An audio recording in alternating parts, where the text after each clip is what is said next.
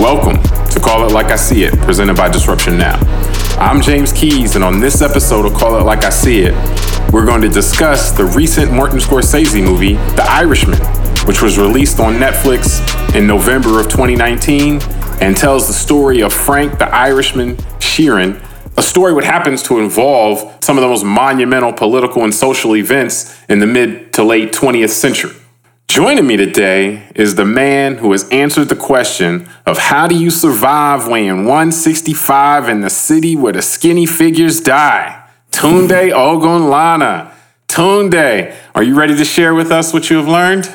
Yeah, but I can't remember because I think last time I weighed 165, I was 16 years old. So it's been a while. I'm in my 40s now. Yeah. So I guess the lesson is to gain weight. Get your weight up. All right. Now we're recording this in May of 2020, and we wanted to discuss The Irishman, which again is the 2019 Martin Scorsese movie. It's based on a 2004 nonfiction book, I Heard You Paint Houses by Charles Brandt.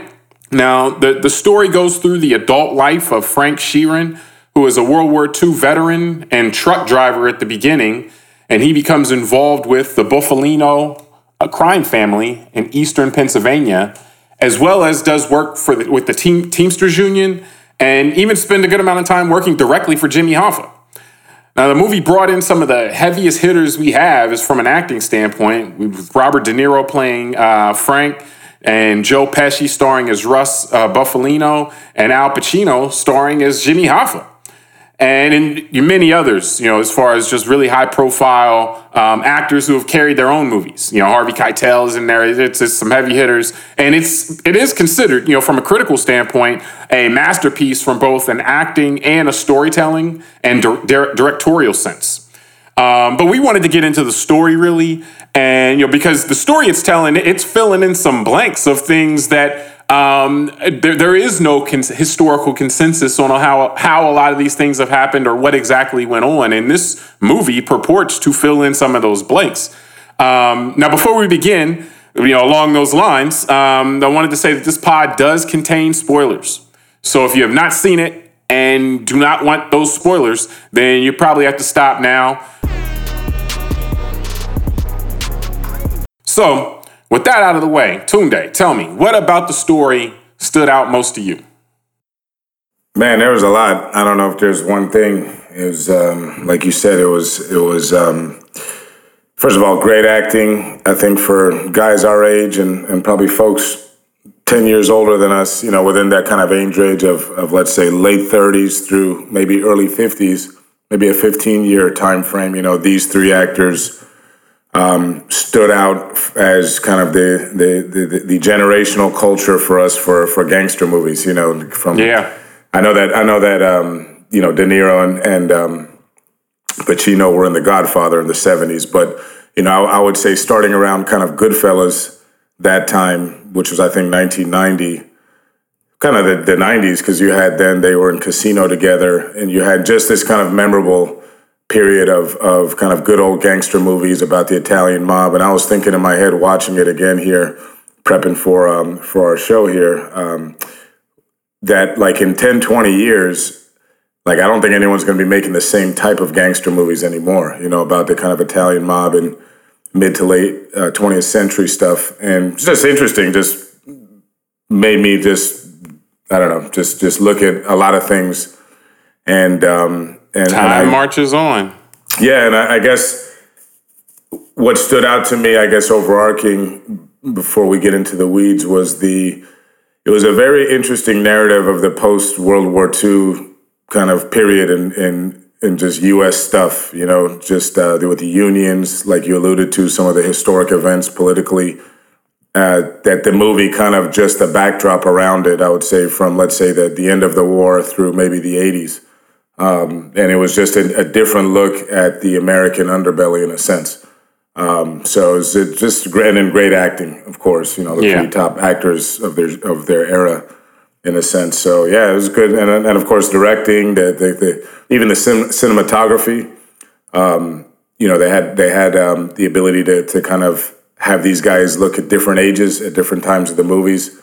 Yeah, that was wild. Changes. Yeah, that's what I mean. It was just an interesting whole kind of production. Well, I'll tell you, looking at the story, I mean, what there's a couple of things that stood out to me. I'd say what stood out the most was, and this is something that you kind of know, but just seeing it is still just jarring, particularly from a dollar figure standpoint, is just how much the pension money was used and how that was used to fund so many things that are so like just normal to us now, like Vegas, like the line in there that the banks won't lend the money for the casinos because that was considered, just like a type of business that wasn't honorable, so to speak. So the way that the people that were building the casinos got the money was to go to the Teamsters or the unions who had this pension money that they could loan, to then with the goal being there supposedly to grow the pension money pot, for the people who need it later. But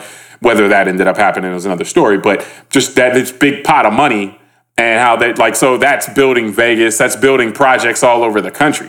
So it's this big financial thing going on. The other thing was a little lighter, was just how Frank was kind of like the violent Forrest Gump. Like the movie, the way he went through, like he was just popping up everywhere. Like I thought at one point he was going to be dropping off sandwiches to John Glenn or, like dropping off suits to Neil Armstrong or something. Like I just assumed because he just kept popping up and they'd be like, oh yeah, all right, that was a major event. Oh yeah, that was a major event. Oh, he was there. He was right down the street.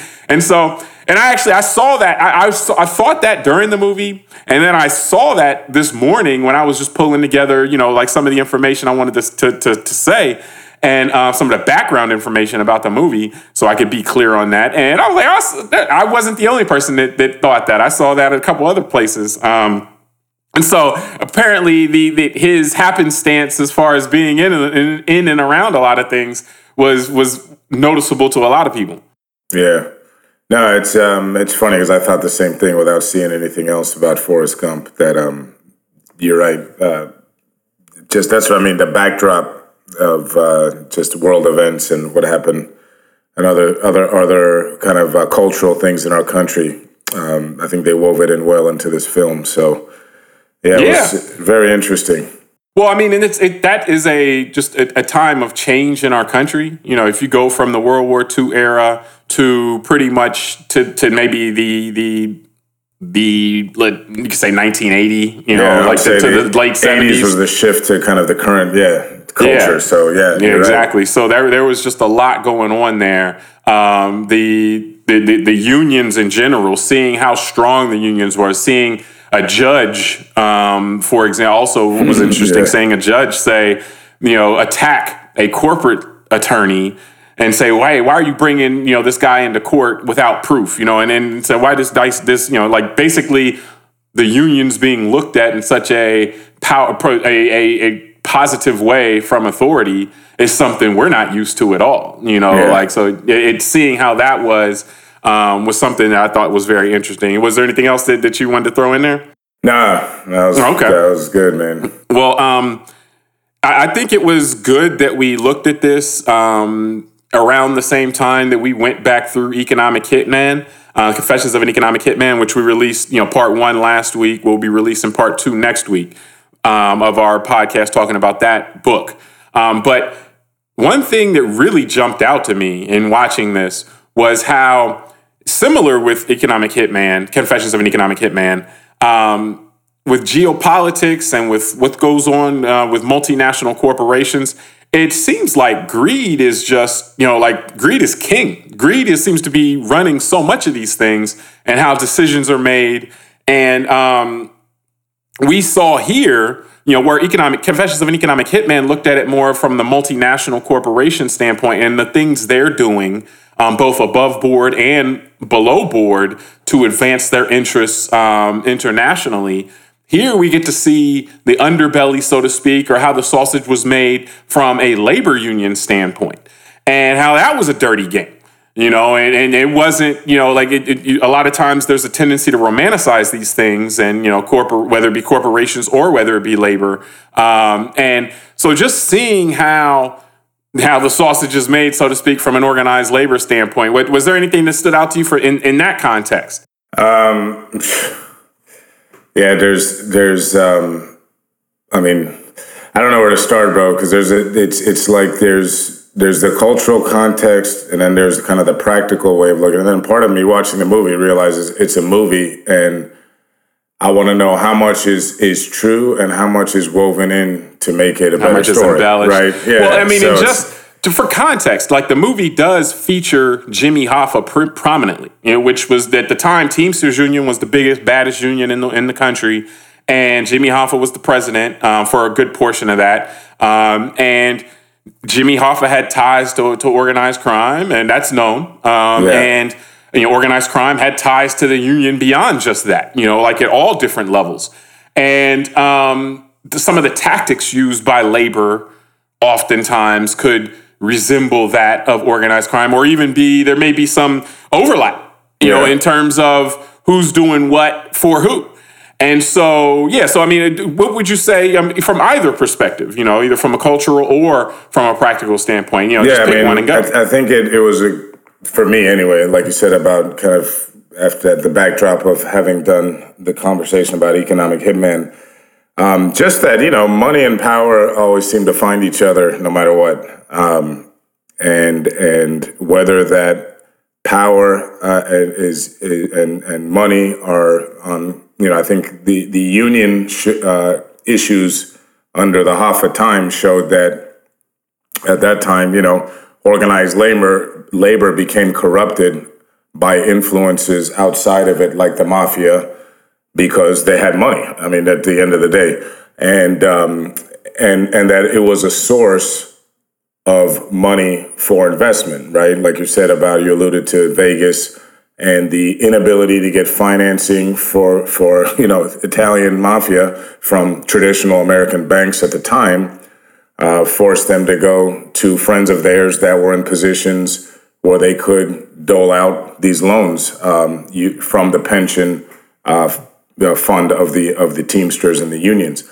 So that kind of created a corrupt environment within the union system.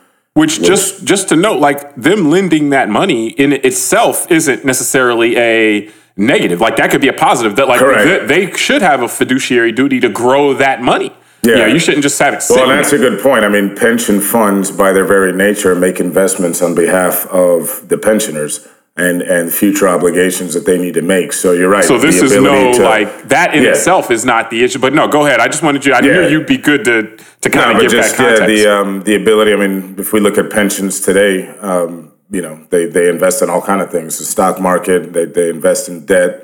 They buy insurance contracts. I mean, there's all kind of ways they can invest money. And even invest directly at times, what they call it alternative investments, just investing directly into businesses, not going through the stock exchange or anything like that. So you're right that the idea of lending to an organization that's going to build a casino or build real estate or anything like that is not uncommon for pension funds.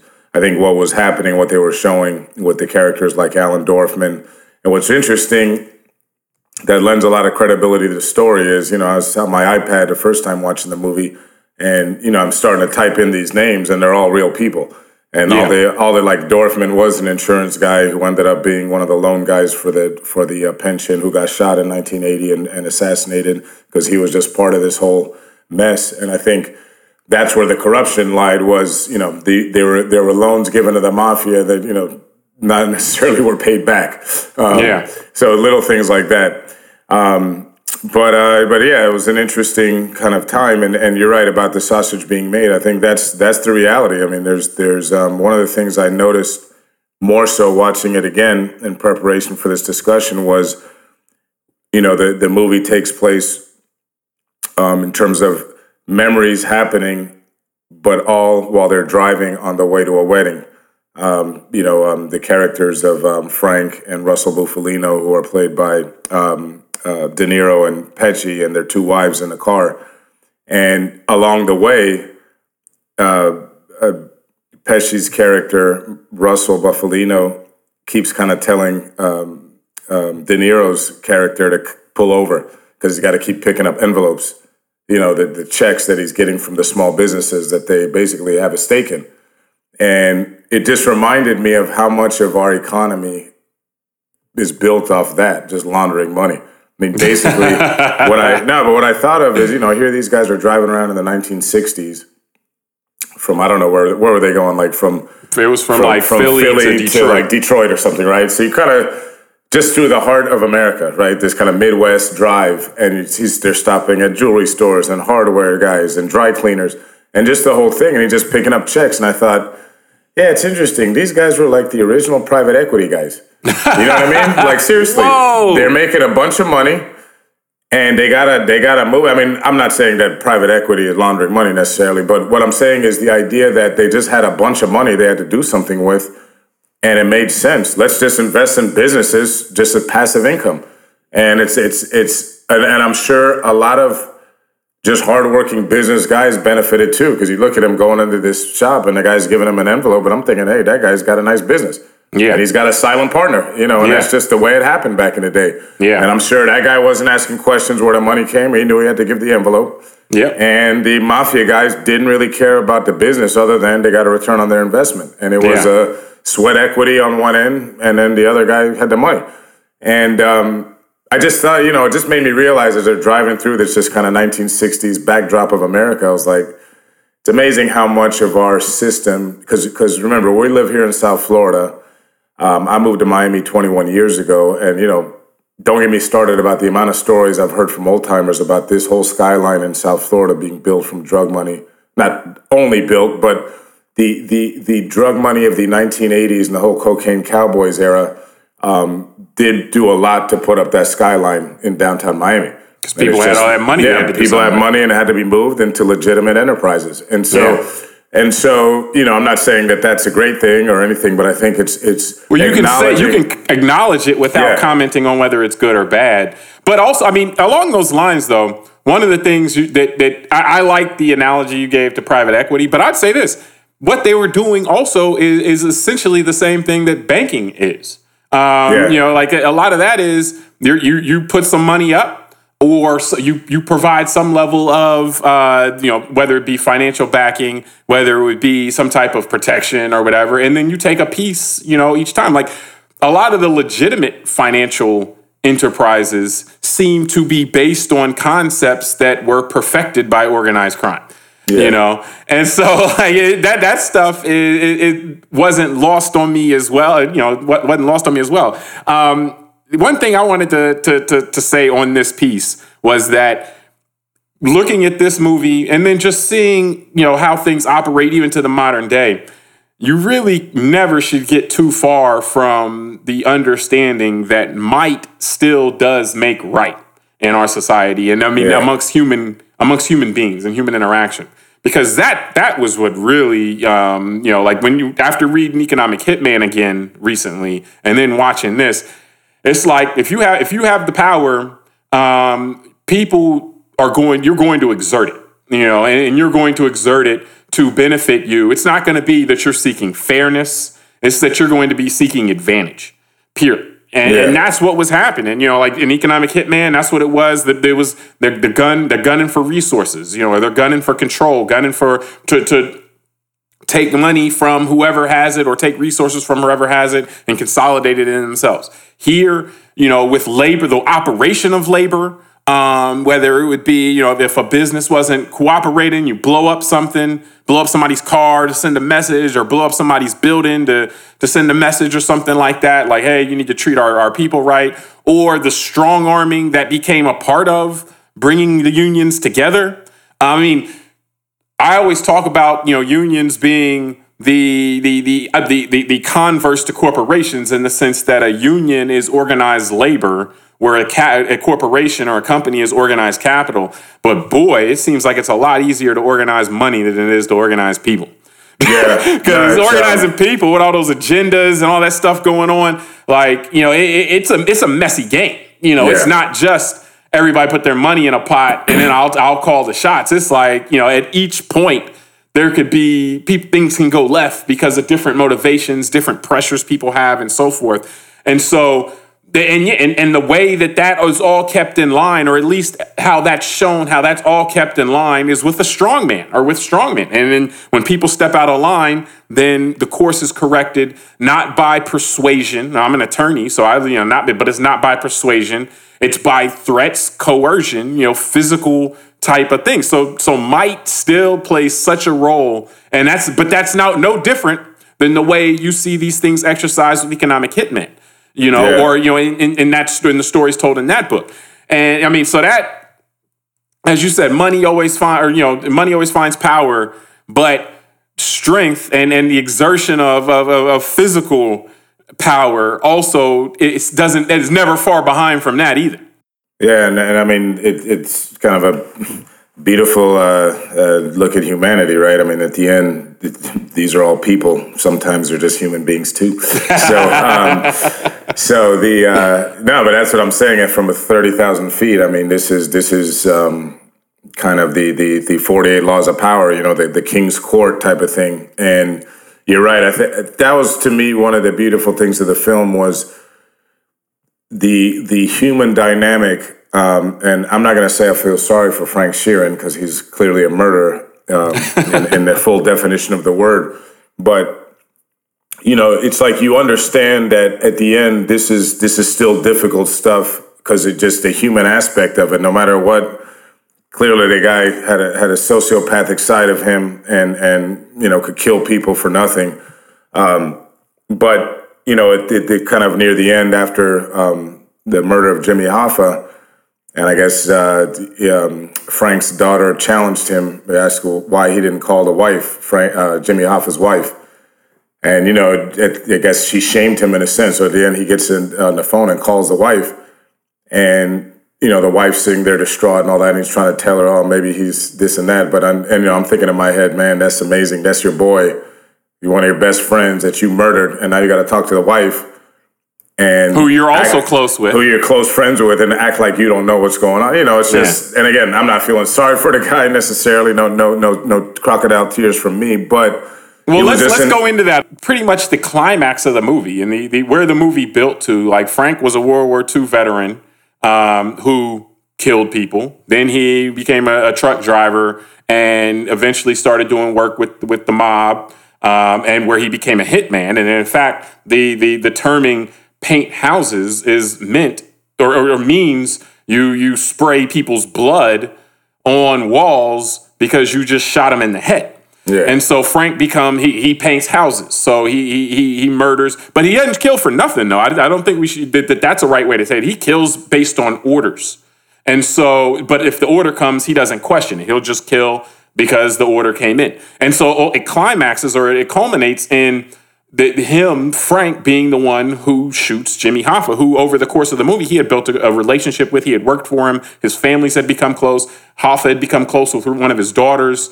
And that he was the one chosen by the powers that be in the mob to pull the trigger. And that he, it showed, the movie showed that he struggled with it, but that he didn't waver. He struggled, but he didn't waver. And so he did it. And then he went back to his life, and the people who had built relationships with Hoffa and Hoffa's family and stuff, he goes back to them.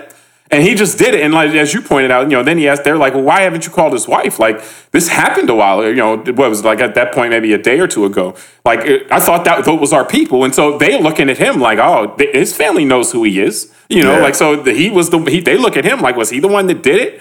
And it ruined his relationship with his daughter, you know? And so, but one thing I wanted to point out, and I'll flip it back to you in a second, but killing for orders, I found that what he did for the mob was no different than what he did for the country when he was in the war. It was a continuation. And I think the movie did show you that him taking orders and shooting people in one context from a fundamental standpoint was no different than what he was doing in the other. And so, that piece about it, I don't know, like, I don't know how you sort that out once you come to that realization. Like, was he an evil person? Was he an order taker who just, whatever the order was, he would just do it? And so he was a good soldier, so to speak. Like, in one context, we would say, yes, he should be, we should commend him as a great soldier. And on the other, we're like, oh, this guy's the worst person in society. But he's doing the same thing. Yeah. So that to me was, it's something that, you can't escape if you want to look at things honestly, and then that's it. And without a value judgment. I mean, I get it. I get that we do view those as differently, and we do view those as differently for good reason. But from a fundamental standpoint, they're very similar.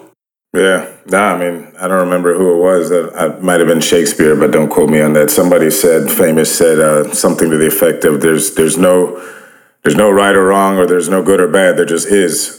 And, if you really look at it that way, you're right. He was doing the same thing. Just who gave him the direction to do it was different. And I guess, if we're Americans, so we tend to think that in general, our government, our military, all that is good because we're on that side. But I'm sure that if you were on the other side of an American bullet from a soldier, you wouldn't be too happy. From if you were another, you would care less if Uncle Sam gave the order or if Russell Buffalino gave the order. No, but if you're on the other side of the bullet, you care less. No, but that's my point. Is that we as an audience will say, oh, of course he was, on one side with the military, he was doing the right thing, and with the mafia, he was doing the wrong thing. But to your point, if you're on the receiving end of either bullet, it all looks the same to you. So. Yep. You're right. I mean, it's. That's not a comment here or there about our military or anything. It's just more of an interesting thing that he was the same guy in the end, and it's probably why again, if the movie is more factual than not, then it shows to why he was successful at his job as a hitman, because he was good at taking orders and had that side of him that could just turn off what I think most of us would consider a normal. Human kind of guardrail that wouldn't allow you to just randomly kill people just because you were told to do it. But that made him a good hitman, and that made him a good soldier. Yeah. Like that, So it's interesting from that standpoint. Yeah, I'm not saying it with any kind of judgment. I thought it was like the movie was what juxtaposed that. They put those two side by side. I just noticed it. That's all that is. So, but it's interesting too, because I was reading about him on Wikipedia and I just realized the guy would be 100 years old this year. He was born on October 25th, 1920. So, had he been alive, so it's an interesting point because you think about it. He spent his whole life, from an adult, from the time he went to the war in his early 20s. Basically as a killer, as a hitman for somebody. And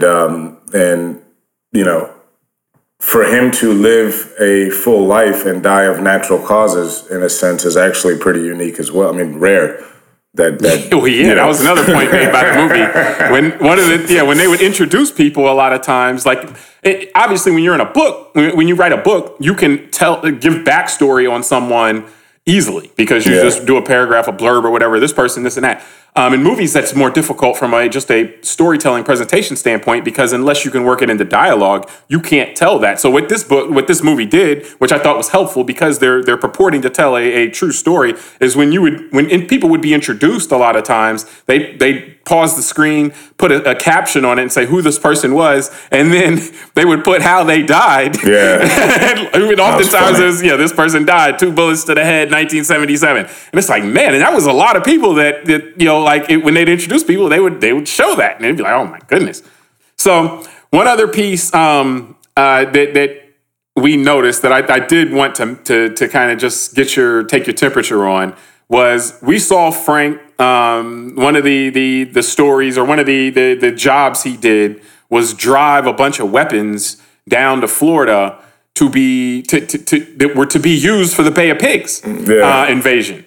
And, so he drops them off, gives them to a guy who's a CIA agent, and they got the Cubans loading them out of his truck and putting them into his, or, the anti-Castro Cubans, loading them into to their trucks and so forth. And then, we obviously know what happened with Bay of Pigs as far as, there's the invasion, Americans withdrew or withheld. They started, but then they stopped providing the aerial support that was supposed to be a part of it. And then the invasion was a failure, resulted in a failure and an embarrassment for the United States. Now, That was planned in 1959-60 under the Eisenhower administration and then executed under Kennedy administration, which led to some of the disconnect. But do you think if that was 10 years later or 15 years later that a more economic hitman style of approach in Cuba would have been implemented and could have been successful? Because what I noticed there was just that, okay, yeah, this is the old way of doing stuff when we were trying to get somebody out of power or to get somebody to compromise somebody in power, is that we try to foment a revolution or we try to militarily do it. But remember, we discussed last week that kind of the Confessions of the Economic Hitman, what that became was a way to get compliance with regimes without sending in the troops or trying to do it with bullets fired?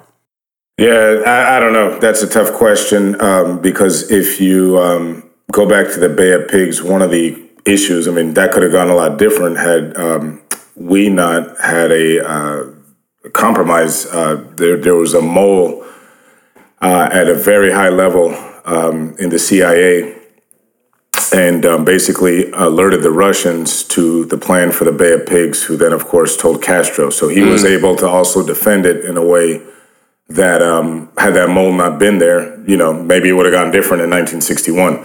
So, and that's my point. Like 10 years later, the mole could have been there still and affected things. And then the other thing I think, which I'm a little bit hesitant to think it could have been different, just because I think Castro was a true revolutionary. I don't think he would have allowed himself to be corrupted in the same way.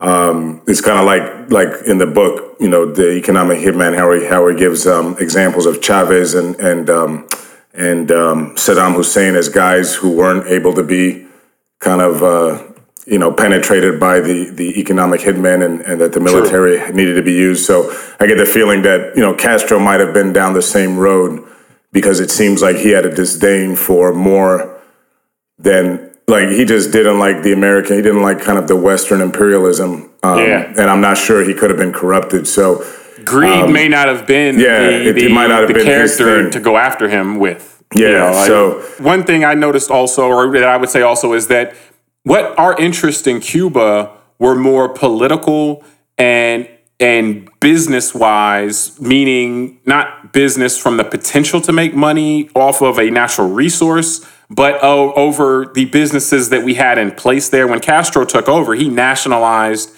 the businesses that Americans had been building there over the last over the 20 years or so. But those were just regular businesses, and so people, the mob was upset because they controlled a lot of those businesses, but it wasn't that they were pulling oil out of the ground there. It wasn't, so there wasn't a endless supply of money to be just pulled out of the ground or something like that, where the corporate interest, so to speak, would have been, because remember, the economic hitman part of that was that the government wouldn't directly be the one doing it. Yeah. It would be corporate interests that would be driving that with support from the government, but the government would be plausibly have plausible deniability on all that.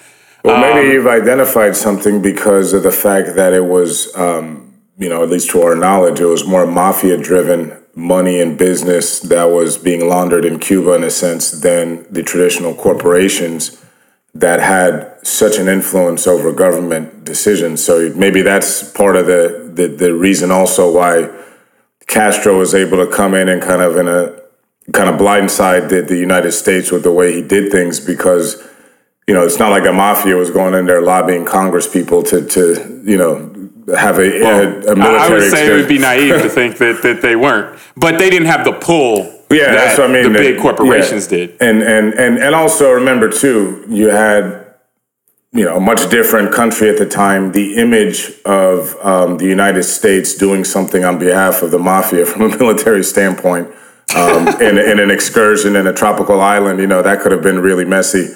And that's what happened with the Bay of Pigs. Is it was messy enough that, I think that's why Kennedy was upset. Just kind of like embarrass these guys that, what are we doing using military, kind of doing all this stuff from a government standpoint to help these guys prop up their casinos and kind of certain things. Like it's almost like a small group had an interest of keeping something going on in Cuba, but the larger apparatus of the United States government was kind of like, we don't need to put all this energy behind this with all the other serious stuff we have going on in the world. Well, and that was Kennedy, but apparently Eisenhower and Nixon though were okay with that, and Nixon thinking he was going to be elected in 60. They thought that everything was going to continue on from that standpoint. I think that's interesting that Kennedy had such a different take, but also the movie insinuates that the mob was involved in Kennedy being assassinated, as part of the being upset about that. So they don't give a ton of details on that, other than to say, I think Russ Bufalino at one point said, "Hey, if they can," speaking of whether or not the mob would try to take out Hoffa, it was, well, hey, if they can take out a president, they can take out the president of the Teamsters Union. Meaning the heads of the mafia families. So that disconnect. I mean, I think a lot of that. And this is kind of where one of the reasons we say that you have this time of transition from post World War II to about 1980 or so, is it's really post World War II and the United States, basically being a world superpower. It seems like that period is when the United States was trying to figure out what it wanted to do with all that power. And so there were a lot of different things a lot of testing your strength here, testing your strength there. Do we want to do this? Do we want to be about this? Do we want to try that? And, I'd say post 80s, we kind of know who we want to be in a sense, and what we're trying to do. And that's not to say good or bad, just we kind of have an approach to the world. We want to make as much money as possible. We want, there's certain things that we find important, and then other things that we're not, jumping in, parachuting in for. And in that time, it seemed like we would have more escapades and more things we were trying to do at least from a government standpoint. Again, what do we want to do with our power? You got all this strength, now what do you want to do with it? You see that. I also think it's a transition from kind of the older way of doing things to maybe the more modern consolidation. Definitely. Technology and all that. Like, Casino was a good movie to, Vegas kind of being a microcosm that explained that. Remember, it used to be owned by the individual mob families, the different hotels, and they cut up Vegas in a certain way. And, the movie kind of ends that by the late 70s, MGM and all these, they're just all corporate owned, and it's the stockholders on Wall Street that own it and all this stuff. So I think it's almost like that's what happened to our country in the 20th century. If you look at, from the early 1900s, we're coming out of the 1800s, and the kind of still a lot of farming, a lot of kind of regional wealth and all that. And then slowly over time, it just gets consolidated to, maybe the coastal regions, the New Yorks, because remember, there used to be a lot of wealth in the Deep South because of slavery. There was a lot of wealth in the Midwest because of oil, and you had the gold rush in California. Rockefeller, for example, actually started a lot of his business enterprise in your neck of the woods in Ohio. In Ohio, yeah. And then the Ford stuff. You got Carnegie was Carnegie's Western PA, right? Pennsylvania, yep. And then you had Ford with Detroit and the whole Motor City, and all that was happening in the 20s and 30s. And you're right about the steel booms and all that.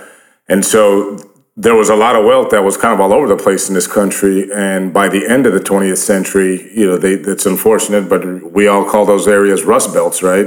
That they're kind of rusted out now, that the center of the country, and that all became, people trading paper in New York with London and Shanghai and all these other places. So I think what you're identifying is something true, which is it's the kind of mom and pop wealth, which also, if we can include the mafia in that, is kind of like the Millionaire Next Door types, these mafia guys that were obviously doing illegal activity at the time, but were amassing a quiet fortune, which then, like we identified earlier in this discussion, they would then pump into small businesses as a way to launder the money. But in the end of the day, whether one likes it or not, it was a way, the term in economics is the velocity of money. Money would flow through the economy that way, and that helped. That helped with the expansion. Decentralized. It was decentralized as well, much more so than now. I think that's what helped with the expansion of the United States in the 20th century. You make a good point of the decentralization of that. There was a lot. there was a lot more wealth in, I guess we just said it, right? Spread out amongst the country. You had smaller towns like, again, Ohio, Pennsylvania. I mean, you used to have families there that were really wealthy and prominent. And now those are all hollowed out, unfortunately. So, not mostly, not all, but I mean, that's definitely a piece for sure. But the other piece, or the other way you can look at this also, and this is kind of illustrated in the book, in the movie, and how it touches on what you had mentioned as far as how corporations came in and started taking the place of what the mob was doing in areas as far as commercial enterprises, and that also illustrates how the legal framework determines the participants and also the outcomes a lot of times. And that is that essentially when something is illegal or socially frowned upon, that creates the opportunity for the mob to come in and make money on it.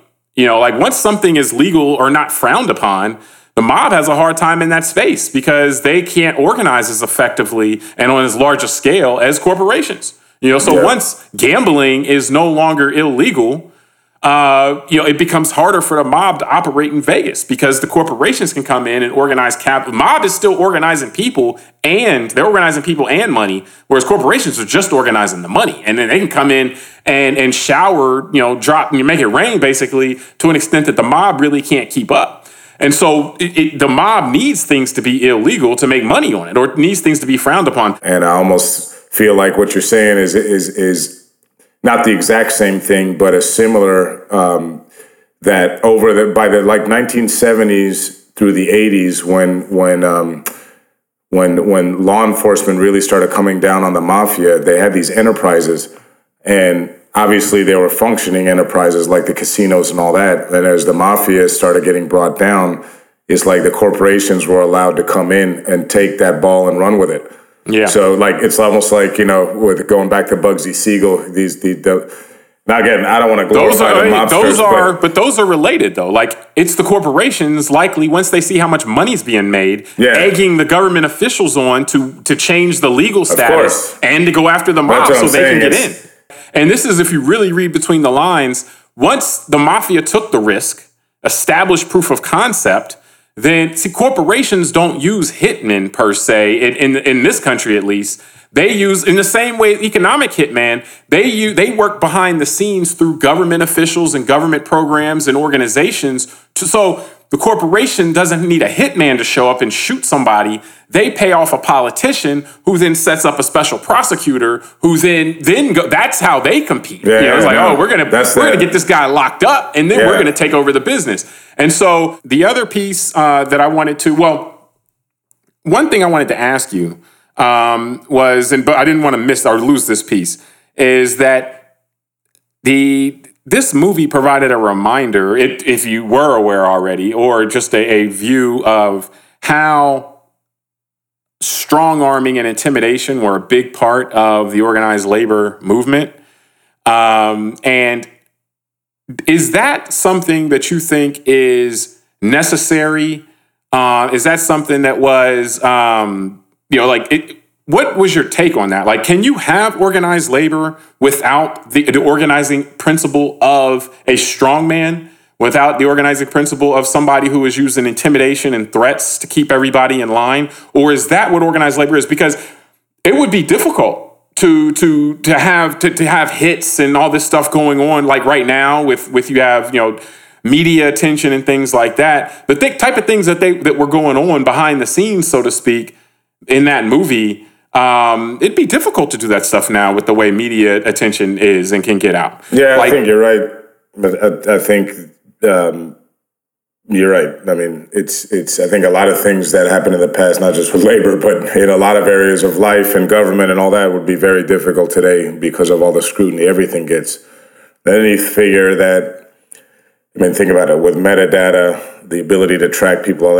Someone like Frank Sheeran, I would figure might have been caught much earlier in his career, had all that been happening now with today's surveillance capabilities. So, because they were shooting people dead on the street. That's what I mean. He was just walking up to people. And I was, it's funny you say that the first scene where he shot the guy that convinced him to burn down the linen place, the whatever business that was that Angelo Bruno ended up owning a part of, and Frank didn't know it, and then he kind of, to make a penance, they made him assassinate the guy, and you know, he just walks up on the street, just gives him 2 shots in the face, and just keeps walking. And I remember thinking about that, like, damn, I'm pretty sure, like, today there'll just be cameras there. You know, so imagine some guy just showing up dead with 2 bullet holes in the face. You know, and they would have, people would have camera phones. Yeah, people would have camera phones. Like, it's or like when he shot a better example to your point about the phones. I thought of that when he shot Joey Gallo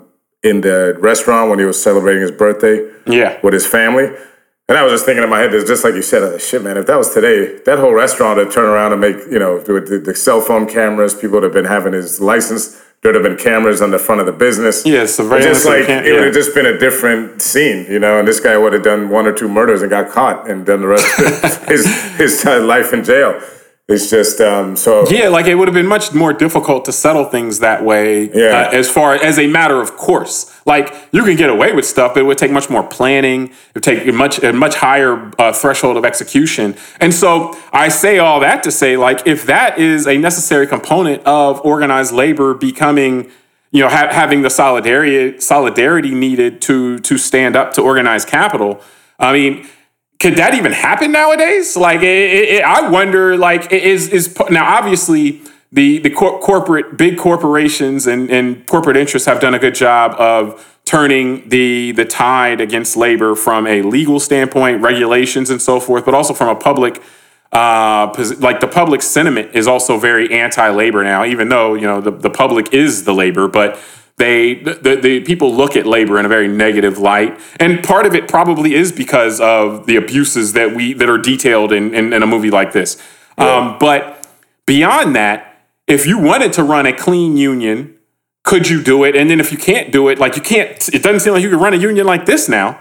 You know, like so. Is labor they're going to be a permanent, you know, subordinate to capital from here on out? Because if labor doesn't organize, capital's going to run all over it. I mean, we do know that. No, I think, look, I'm never going to risk to say anything's permanent when it deals with human beings. So I think, you know, at some point, pendulum swing and all that. I'm not going to try and predict anything which is that nature because I'm not that smart. But I think, you know, my opinion, to answer your question, I think you can run an organization anyway. So could you have a labor organization that doesn't have this kind of strong arm element and all that? Yes, I'm sure it's possible. I'm sure we could. There's other countries, you know, I'm sure that, I shouldn't say I'm sure on anything, but I would assume that, you know, the labor unions in Sweden or Norway or Australia, you know, certain countries aren't doing the same thing that the Italian mafia was doing in labor unions in the United States in the 1950s and 60s. But they probably still have some level of strong arming and intimidation, though. No, they could. I mean, I don't know, and again, maybe it's a good question. It's a thought exercise more than you're going to have an answer. The question to your comment is, you know, I guess what extreme level on the spectrum of intimidation, right? Like, what does that mean? Correct. Because you're right. I mean, I'm sure all of them have to stand up and use some sort of forceful, whether it's rhetoric, just words, or whether it is corporations do. Corporations do. I mean, everybody's threatening to sue somebody all the time, and that's intimidation. Or France is a good example because I was amazed. I think it was like a year or two ago, or maybe a little longer now, 2 or 3 years ago, because I hadn't seen one of these good old French union strikes in a while on TV, and I remember that the taxi drivers were going nuts about Uber, and they had some strike. That's what I mean. In recent years, where they did some, you know, the typical shit you used to see in the 80s when I was a kid watching the news about the French unions protesting, where they did, you know, the taxi union. They were so upset that they shut some highway down and they were burning tires, and you know, the kind of good old European, you know, union protests that you know I used to see when I was a kid, like I said, on the news. And to your point, like, to me, that could be considered an aggressive way of handling things, you know, just burning tires in the middle of a highway and stopping traffic to prove your point. But to me, that would be more of a traditional protest of a union versus I would say that what we saw in The Irishman, I would consider really strong arm tactics. So like that, assassinating people. No, I think I think you raise a good point. By a spectrum. A spectrum, there's good types of intimidation and strong arming, and there's bad types of intimidation and strong arming. I don't know how to say good. I don't like the idea of intimidating anyone. I mean, I think we. But that's going to be a part of human interaction, no matter what. Yeah, but that's what I'm saying. Like we've talked about it. Like it's 2020 when we're having this conversation. We've talked about it privately about the intimidation factors used by some in certain states at their governors against their governors, with their dislike of how things are being handled in terms of shutdowns and all that. Yeah. I would say that to me, that's not a traditional protest, just showing up somewhere with a bunch of guns. That's intimidation right there. That's an intimidation. Those COVID protesters, shutdown protesters that's pure intimidation. You're walking around with assault rifles and stuff. So that's what I'm saying from not to get off topic, but going back to the union stuff, what we see with picket lines and let's say another one, maybe not the French thing, because let's bring it back to the U.S. I mean, I think it was in Wisconsin, this teachers had a strike in the last 2-3 years. I remember seeing that. And they were at the state capitol in Wisconsin, but they were there with a bunch of signs and just screaming. And that to me is more of a traditional way to protest, that we've seen than bringing long guns to the Capitol or like the mafia did in the movie, assassinating people is a way to prove your point. Or blowing up their car or blowing up their boat. I mean, that's definitely, I think you're right, though, as far as the spectrum. And I would say, I think that the legal environment and regulatory environment plays a larger role than we can even imagine in a lot of how these things play out. Even if the laws change and the laws become more conducive to organizing, I think unions can make a comeback even without needing the extreme levels of intimidation. But as the laws are currently framed and set up, it makes it more difficult. And that's on purpose. I mean, that's an intentional effort to make it easier to organize capital and make it more more difficult to organize labor. The last thing I wanted to talk about, though, and then I wanted to wrap this up, is the movie purported to provide answers to two of the 20th century's biggest mysteries, which would be Kennedy's assassination, which has a set narrative, but many people question it, and then the disappearance of Jimmy Hoffa, which up until, I guess, the release of this movie or release of the book, there are a lot of theories out there, but no one with firsthand knowledge was saying anything on. What'd you think of the answers that it provided? Look, they're all plausible. And just more, was it plausible? Just briefly. It's all plausible. I mean, to me, sometimes I've learned that, again, I know we've talked about this, that humans, we tend to, when we have a void of information, we tend to fill that void with our own imaginations, which usually are pretty sensational. Yeah. Sometimes I thought, well, what if JFK was just killed by a lone crazy dude named Lee Harvey Oswald and that was it, we like to put all this stuff around it, but without knowing what happened to John Kennedy specifically, because I wasn't there and, I haven't heard anyone say they know definitively other than the narrative we've been told that it was Lee Harvey Oswald. To me, the mafia narrative does sound very plausible if you understand the history of the time, and the assumption that were alluded to in the movie that they helped get him elected with the votes in Illinois and all that, and that they just felt that Robert Kennedy being Attorney General was so aggressive, and then the debacle in the Bay of Pigs, which didn't help the money from flowing in from Cuba. I could just see it being a disaster. And them not being happy and doing something about it. And then I think we talked about it, the fact that after the fact, there's been some evidence that someone like Jack Ruby, who basically assassinated Lee Harvey Oswald on TV, was connected to the Dallas mob. We've all seen the footage of him shooting the guy right in the stomach and killing him. And he never went to jail. I think he served 1 day in jail. So, again, it's like you're saying about this, it seems like there was a lot of connections that made sure that, it was pinned on Lee Harvey Oswald and everything kind of went away after that. And then on the second thing, with relates to how Hoffa was killed, I mean, look, obviously, I don't think we'll ever know really that answer. But that to me, again, seems plausible.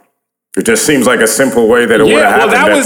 They'd have just taken him to a house like you hear about. That's the way they did it. Yeah. And he just disappears. And and that's it. And it's just, it wasn't a big deal. It was, What stood out to me about that was how simple those solutions were. Like what you said, when we don't know answers, we concoct conspiracies. And these conspiracies oftentimes will be wide-ranging and intricate and stuff like that. But both of those were pretty simple. Like, the Kennedy thing, it wouldn't have been some massive 3 government agencies and all these other entities and things like that. It was, a couple of people, and then the person they pin it on, they kill. Yeah, and then that's it. And then with Hoffa, it's like, take him into a house, shoot him, and then, incinerate the body. And then that's it. And so the simplicity of those, I think, makes them plausible.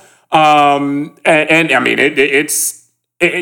are we to say what actually happened? We weren't there. And, in terms of how things are documented, it's not documented well enough that you can ever come to a definitive answer, at least as far as anything that's publicly available. But if the character of Hoffa is to be believed, if that's how he was, because it did, that's what I liked about the way Scorsese did the movie, is showing that kind of human interaction and the emotional stuff. Because, before his assassination, you kind of see where even someone like Hoffa is just a cog in a bigger wheel of stuff. He had the bosses of the mafia, and then I'm sure that those guys at the high level of the mafia were probably, had guys, counterparts in government and corporate America that also were at very high levels, and everybody kind of understands the game they're playing. And you don't really want to upset the apple cart. And I think, there was a lot of times where Russell Bufalino, I think at that banquet where they were honoring Frank, he was trying to talk Hoffa down. Like, look, you got to chill out.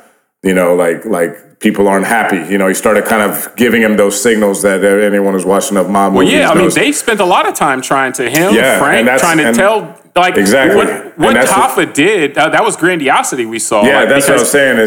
But that's what I mean by he did a good job showing that, right? Like in the end, it's just human beings. Like Hoffa probably, that's what I mean. If this was true the way it happened, Hoffa at some point, looking back at it, probably could have put the brakes on himself and said, you know what, let me not let my ego get too big, because he didn't like that guy, the one who showed up with the shorts. And Tony Pro. Tony Pro. Like, if he'd have just let that go and just been like, because it seems like Tony was probably the one that was connected enough, because remember, that was a true Italian versus Hoffa who wasn't. And I think that's where it started coming down, that Hoffa was making too much noise, and he was getting in the way of money. What I saw there, though, was Hoffa, at least as they told the story, everything you say, and I agree. But I think Hoffa failed to grasp, or it seemed like the disconnect for Hoffa was that he no longer courted enough allies. Correct. And so, like, he basically, like,